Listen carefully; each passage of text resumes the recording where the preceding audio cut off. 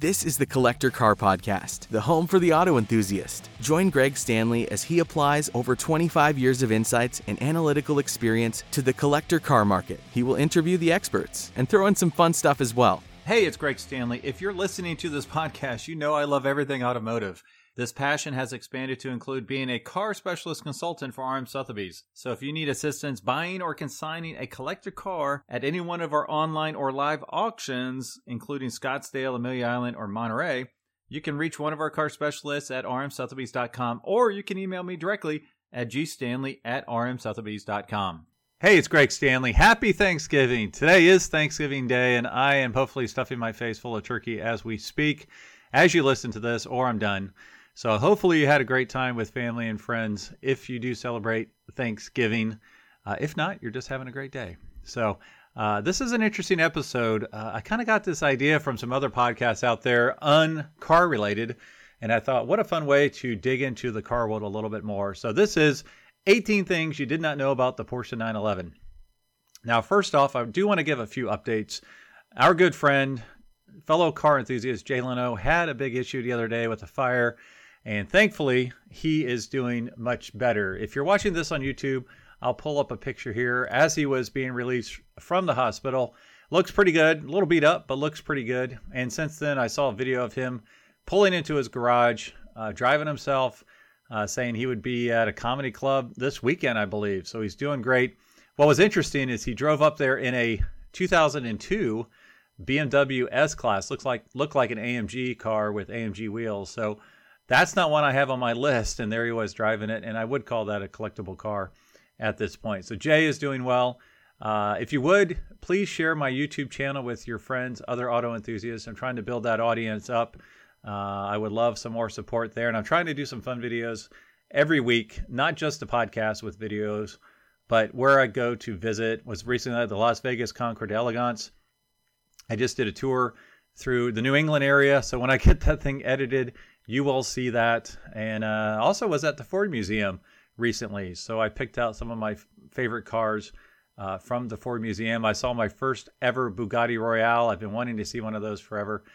This was one of the 6, and it was gifted to the Henry Ford Museum way back in 1958, which is really, really crazy. There was also a really cool Tucker. So yeah, check it out, please. I would appreciate it. Also, if you need some type of consultation, shoot me a note, Greg at thecollectorcarpodcast.com. There is no cost for a phone call, and kind of ballpark what's best for you, whether you're trying to sell a car, whether you're trying to buy a car. I would love to help you out. And like I said, there's no cost to you to just get on the phone and talk about it. So shoot me an email and we can connect that way. All right, so let's talk about Porsches. The first thing I wanted to talk about is a myth that I believed for many years. And I found out during this research for this episode that it is actually not true. I was always told, and I've actually read articles about it concerning the placement of the ignition key in a 911. Now, for those of you who don't know, it is on the left side of the steering wheel, which always seems to be kind of an odd place to put it. And the reason being is I was told it harkened back to the days of racing at Le Mans, that back in the day, I'll pull up a picture here, racers would run to their cars versus already being in their cars. And so they would run to their cars, and the thought process was they would have their key out in their hand, they open the door, they put the key in the ignition as they're quickly getting into the car. So they can basically start the car up as they're getting into the car. Turns out that's not true. And this is from a Wall Street Journal article that I found when I was researching this. And they actually interviewed someone that was in the factory at the time that they were making these cars. Per the Wall Street Journal, in the early post-war period, when the company amounted to a mere handful of men hammering and welding in an old sawmill, electrical wire was scarce. Putting the switch on the left saved a little bit of wire, a little bit of money. Mr. Bishkoff said, maybe 200 grams. So the reason that the ignition is on the left-hand side is not because of the racing heritage of Porsche, but it is because of the length of wire. Just trying to save a few grams here and there, and they might have saved 200 grams worth of wire. So That is a new one for me. The other thing I wanted to bring up is it Porsche or Porsche? Now, I don't think I'm going to solve this by my statement here. So if you're wondering, I've been saying Porsche my whole life until recently. And I was told that it's actually Porsche because it is based on the way the family's name is pronounced in German. So apparently, technically, it should be Porsche. If you talk to anyone at the museum who work for Porsche, they will tell you that. Now, I kind of push back on that a little bit. I am going to say it that way as much as possible, but I'm going to push back on that a little bit because in theory, if you're saying it because that's the way the family name was said, you can't say Ferrari. You would also have to say Ferrari, which I'm not going to do that. I mean, come on. I'm just not going to do that. And then I didn't have a German reference because I've never been to Germany, but I've been to Italy a lot. And so I pulled up this Italian reference. If you go to Italy and you look on the Italian maps, Rome is not Rome. Milan is not Milan. Rome is Roma. Milan is Milano. So if you're going to prescribe to you need to say it this way because that's the way it's said in said country or because of the family name, you need to say Roma, you need to say Milano, you need to say Ferrari. I'm not going to do any of those three, but I am going to do my best to say Porsche. Now, from the interviews I've seen, Jay Leno says Porsche. Bruce Canepa says Porsche. So if it's good enough for Bruce and Jay, say whatever you want. No stones will be thrown from this side of the microphone. All right.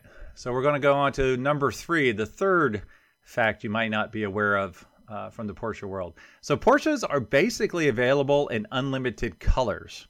Now, there is an asterisk to that. I did want to do a little bit of a deep dive into the PTS world. That's the paint to sample world. And so online I've pulled up this article. Now per total 911 article, there are 105 Porsche colors called individual colors. Colors from the Porsche past, like Signal Yellow and Viper Green. Now these are colors that customers can specifically order as part of the paint to sample program. Now, if you go to the website, ptsexplorer.com, which is a fantastic website, I highly recommend you check this sucker out. I've pulled it up here now. You can see a 911 rotating, and as you pick different paint to sample colors, the car actually changes with you. So you can really kind of go through the reds, the orange, the yellows, the greens, the blues, the purples, the browns, the whites, the blacks, the grays, the silvers. You can look at all of these on this website, and you can even pick a GT2 RS as well as an SUV. So it's a pretty cool website. Now, I actually went through this entire website and pulled out a lot of these colors, and here are the facts. On the PTS Explorer, there are 303 colors you can configure. There are 59 silvers. That's the most by far. That goes from agate to Zermatt silver metallic. There are 51 reds. There are 47 greens. There are, 35 whites, 28 yellows, 26 blues, 22 browns, 13 oranges, 11 blacks, and 11 purples. So it's very fascinating. I mean, some of this one purple I just pulled up almost looks like a white, but it's called Moonstone. Very interesting. What's also cool is on this website, you can pull up the different color of rims you can get. You can get alloy. You can get Arum, which is a satin gloss black. You can get them in black, chrome. You can get them painted blue, painted red, as well as satin platinum. So you can configure all of these and kind of make a wild and crazy Porsche from a color perspective. It's a very, very cool website. I highly recommend you check it out. Now, another really cool website about PTS colors for Porsches is the PCA sponsored site, renbo.org. Now, on Renbo, you can upload your Porsche picture and you can link your pictures to your paint color, which I thought was brilliant. So I've got this pulled up now. Currently, they show there are over 611 colors across all Porsche models, and almost 11,000 pictures are uploaded to the site. So I've got the blues pulled up right now, and if I'm going to pull out Bahama Blue. I click on that, and then it pulls up any of the cars that are that color where the user, it looks like we only have one user on this one, that pulled up and it shows you that was available on 911s from 1974 to 1975, and the color code is 354. So you can go to your paint buddy and have him work it up. So I just pulled up Alaska Blue Metallic.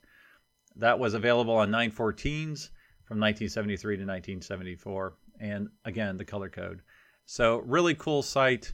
Now, if you wanted to, I guess my next question was for myself, well, how much does it cost to do a paint to sample paint job?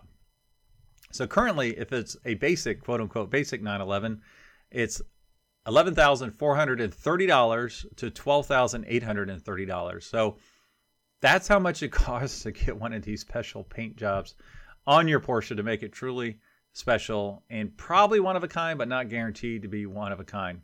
Now, the Paint to Sample Plus is for the GT cars.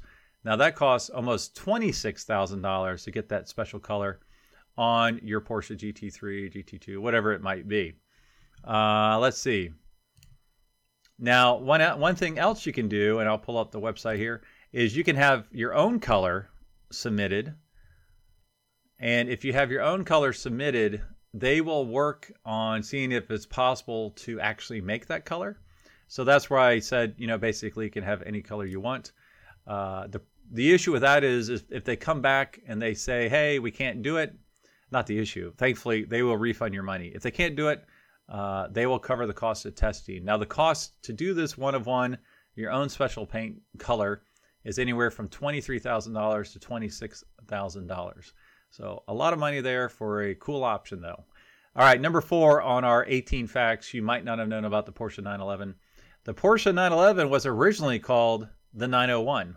Now, I know a lot of you will probably know this, and good for you. That means you're a very well-educated Porsche fan.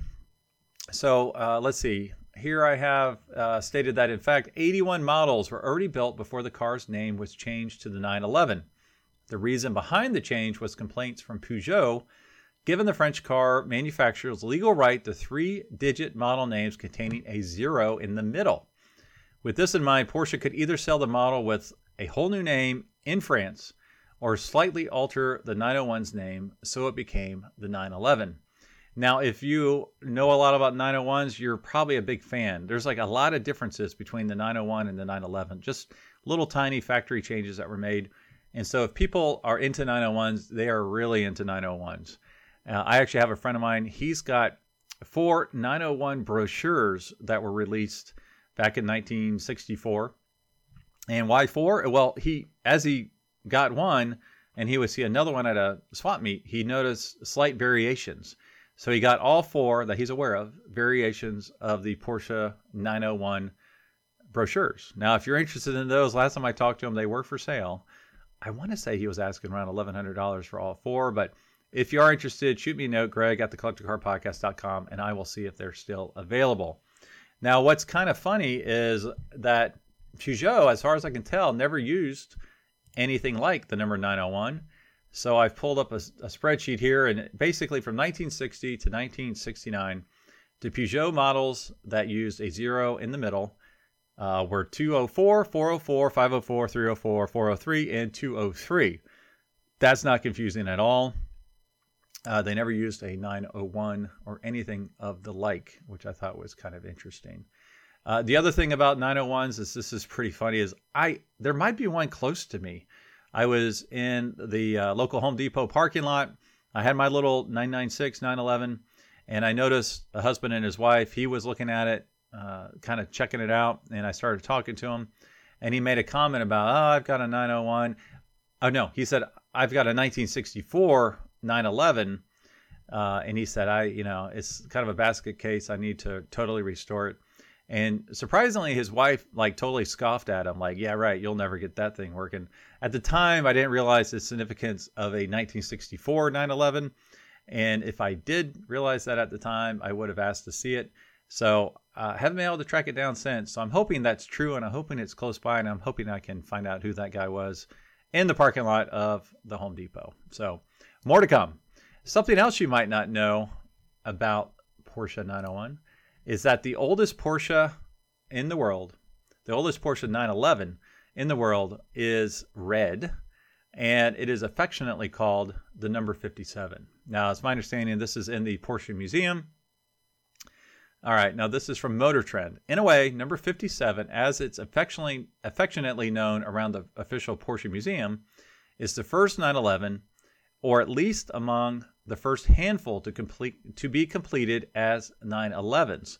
Porsche was finishing construction of it at the Porsche factory on the day the company acceded to Peugeot's trademark claim on the 901 name and changed the new 2+2 sports car designation to 911. So this was the day that they changed it. It's the day that this car was built. All right, here we go. The special thing about this vehicle is that it was produced on the evening of October 22nd, 1964, said Alexander Klein, head of vehicle management at the Porsche Museum. This was the exact day on which Ferry Porsche gave the instruction to rename all models built up to this point from the Porsche 901 to 911. So whether it's the very first 911, it's within probably the first 10 or whatever, because they actually made these 901s into 911s that evening. That's really, really cool. So the fun fact there is the very first Porsche 911, it was red. At least the first one that's known. All right, next, number 6. Something you might not realize is that there was one Porsche 901 convertible built. I've got the picture here. RM Sotheby's sold this car back in 2017. At the time, it sold for 650,000 euros, which I don't know what that would be today. Pretty cool car, though. So chassis number 13360 is the only open-top 901 cabriolet prototype ever built and the second earliest surviving 901. That it exists at all today is largely due to good fortune, as almost all of the 13 factory 901 prototype coupes built in 1963 and 1964 were either destroyed or parted out as their usefulness passed. Very cool. All right, the next fun fact is that the Porsche 911 is only made in the Stuttgart, Germany factory, and they make about 110 911 models a day. Now that fact is about a year old. I would assume it's about the same production figure. All right, number 8. Let's see. On May 2017, Porsche built the 1 millionth 911. Now, this is a very cool car. An Irish green Carrera S was built for the celebration, and it's a permanent exhibit at the Porsche Museum. It's funny because there's at least 3 cars here that I'm mentioning that are at the museum. I know the very last car I'm going to mention is currently at the museum. Let's see. So it took Porsche 54 years to sell its millionth 911. Now, if you listen to this podcast at all, you know that I'm a Mustang Shelby guy. And I was wondering, how long did it take the Ford Mustang to make its millionth car? So it took Porsche 54 years. It took Ford just 23 months to sell its millionth Mustang. Now, obviously, mega difference between those two cars. The reason I own a 911 right now is because when I sold my 66 Mustang convertible, I wanted the opposite driving experience, and I thought a Porsche would do it. And boy, was I right. And I love it. I absolutely love my little 911. All right, fact number 8. The iconic ducktail spoiler was first seen 50 years ago on the 1972 911 RS and has appeared on a few limited production models since. So there's like the classic model. I believe they're coming out with, you could order one now that has a ducktail spoiler on it. My little 911, my 996, if you go to Instagram, you'll see at the Collector Car Podcast, I've posted some pictures of mine up there. I put a ducktail spoiler on it. One of the best decisions I've ever made, along with some martini stripes. So it's a great, fun looking little car. All right. Number 10. The 911 was almost discontinued in the 1970s. During the 1970s, the plan was to replace the 911 with the new 928. Though because of employee and market outrage, the Porsche CEO decided to keep the 911 and continue to improve it. So I am pulling up a 1995 Porsche 928 GTS on the website right now. This is a beautiful black on black car. It's coming up for sale at RM Sotheby's Miami sale. The estimate on this one is $175 to $225. This is a stellar example. These prices have really gone through the roof lately. We had a record price at our Monterey sale. I forgot the number, but it was over $300,000. It was actually double the highest price ever paid for a 928. And they're beautiful cars. I have fond memories of these just from growing up and at least being alive when they were launched. All right, the next fact, number 11. This one's really striking. There's actually two facts I could pull out of this one. Not all 911s are rear-engined. So think about that for a moment. What 911 would you say would be not rear-engined? I'll give you a hint. It's not front-engined. That doesn't exist as far as I know from a 911 perspective. All right, so the answer is kind of a controversial car, at least in my eyes. Let's see. The first Porsche to have a mid-mounted engine instead of a rear-mounted engine was the 1997 Porsche 911 GT1. Now, I pulled up another picture where Arm Sotheby's sold one of these back in August of 2012.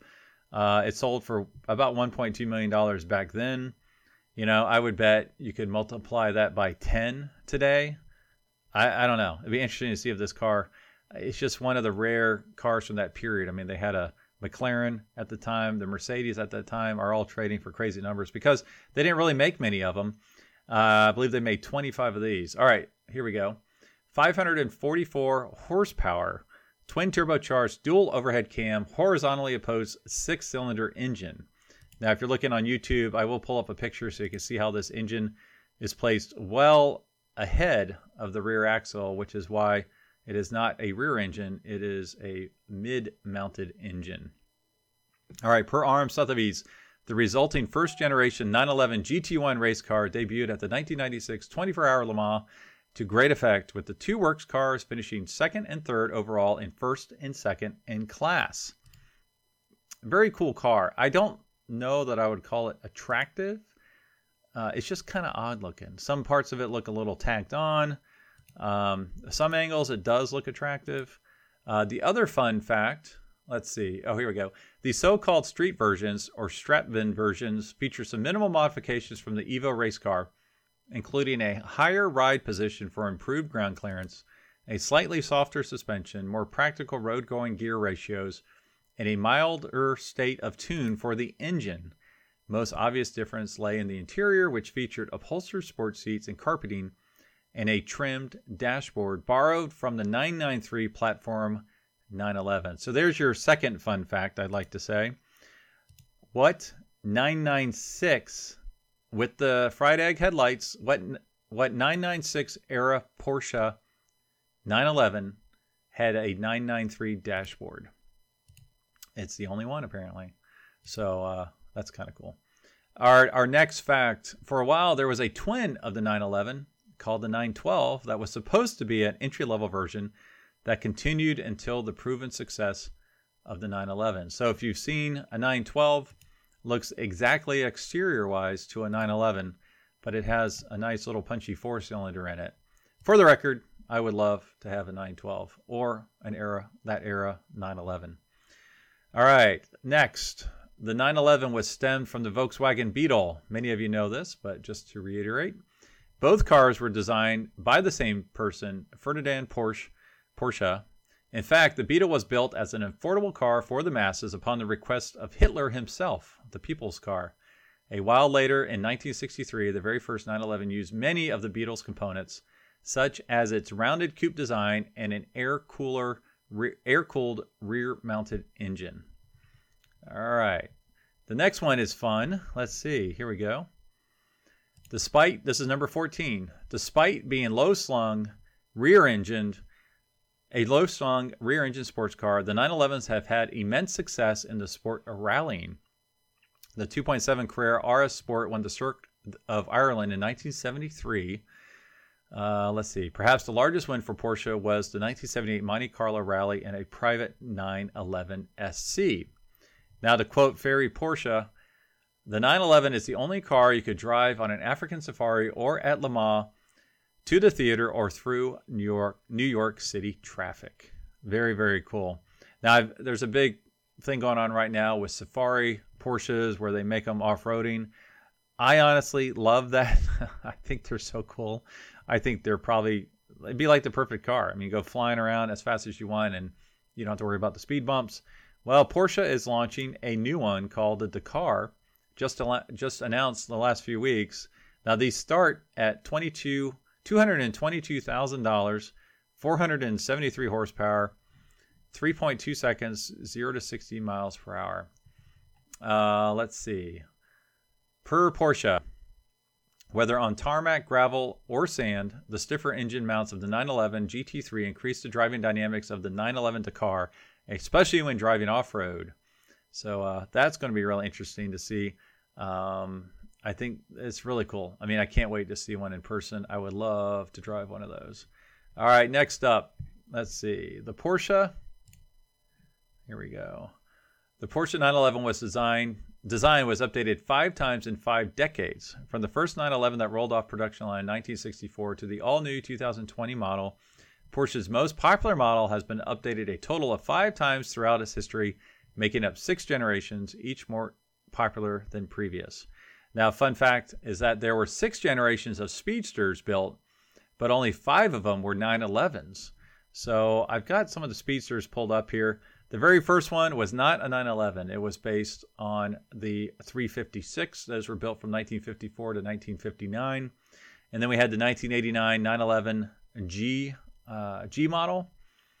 Then we had the 1992 964 version. Then we had the 1995 993 version. That's a pretty good looking one. Usually the rear end looks fairly big on these. 2010, we had the 997 version. That's just about my favorite. If it weren't for the 2019 911, the 991 version, that is my favorite one. The most recent one is absolutely stunning. As I travel and visit collectors, a few of them have all 6 of these. You know, they have them in a line. It's a cool way to represent the entire Porsche brand by having all 6 Speedsters, including the original 356, in their collection. Really, really cool. All right, fact number 16. Is that right? Wow, I'm flying through this. All right, number 16. Porsche had to scrap the headlight design introduced in 1999, which my car has. So, in 1999, the 911 got an update that didn't quite resonate with car enthusiasts. The main issue was that the 996 featured a front end identical to that of the Porsche Boxster, which was considered a budget alternative and didn't carry the same significance as the 911. Porsche soon realized this, and for the model year 2005, the 911 was returned to its original roots, once again featuring smaller, rounded headlights. So I agree that they're not great looking, but no one complained about how these cars drove, and they drove great. I'm trying to find a picture on this website now, and all the pictures are not from the front. So I am glad they switched back to the oval headlights. I do think that looks better, but I love my little 996. I like to call it the $15,000 discount. Just because people don't like the headlights doesn't mean it's not an incredible car. So you know what? Love the 996s while you can, because they're going up in price like crazy. All right, next. This includes some fun facts. In 2011, about 90% of the Porsche 911 was new or completely redesigned. So that was a huge year for transition with the 911. So it was more technologically different than any other 911 before it. The car was almost entirely redesigned and re-engineered. It featured a full aluminum chassis, a more powerful engine lineup, the famous PDK transmission, and heaps of advanced tech such as torque vectoring systems and electromechanical power steering that reduces fuel consumption. Just beautiful car. I absolutely love what they did to the Porsche for 2011. Now, as I was looking into this, I came up with some other fun facts. As of 2021, for every one two-door model that Porsche has sold, that would be the 718 line or the 911 line, Porsche sold 4 four-door models. So 4 to 1. 80% of Porsche's sales are 4-door models. That is just absolutely insane. The number one Porsche model sold in 2021 was the Macan, representing 35.3% of Porsche's total sales. I would love to have one of those. I think that is one of the best looking sport utes ever built. Now, this is interesting. 6.1%. That's the percent of cars sold that were either the 718 or the Panamera, which really surprised me. Not so much the Panamera, But the 718, I would have thought those sales would have been higher because you have the Boxster and you have the Cayman. I don't think they're called those anymore. But only 6.1%, whereas the 911 was 14.3%. Anyways, interesting fun facts. All right, let's see. Our last fact, number 18, is the fact that the first person to ever drive a turbo Porsche was Ferry Porsche's sister, Louise. She was given the 911 Turbo #1 for her 70th birthday in 1974. Now, I've got some pictures pulled up here. This was a really cool 911. Now, again, this one's in the museum. I would actually love to see this car because it was given to her on her 70th birthday. And there's a couple things she wanted that were different. So she did not want the Porsche script on the back. I'm sorry, she did not want the turbo script on the back. And so it says Carrera.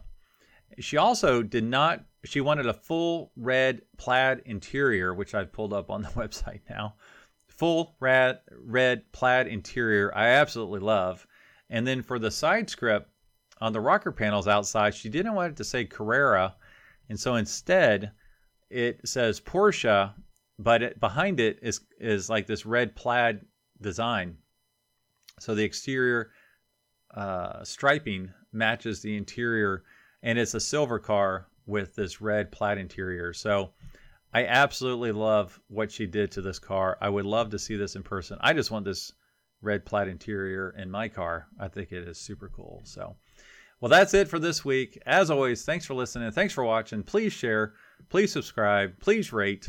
And I will talk to all of you next week. Thanks for listening to the Collector Car Podcast. Don't forget to give us a nice rating on iTunes and be sure to follow us on Instagram and everywhere else at the Collector Car Podcast.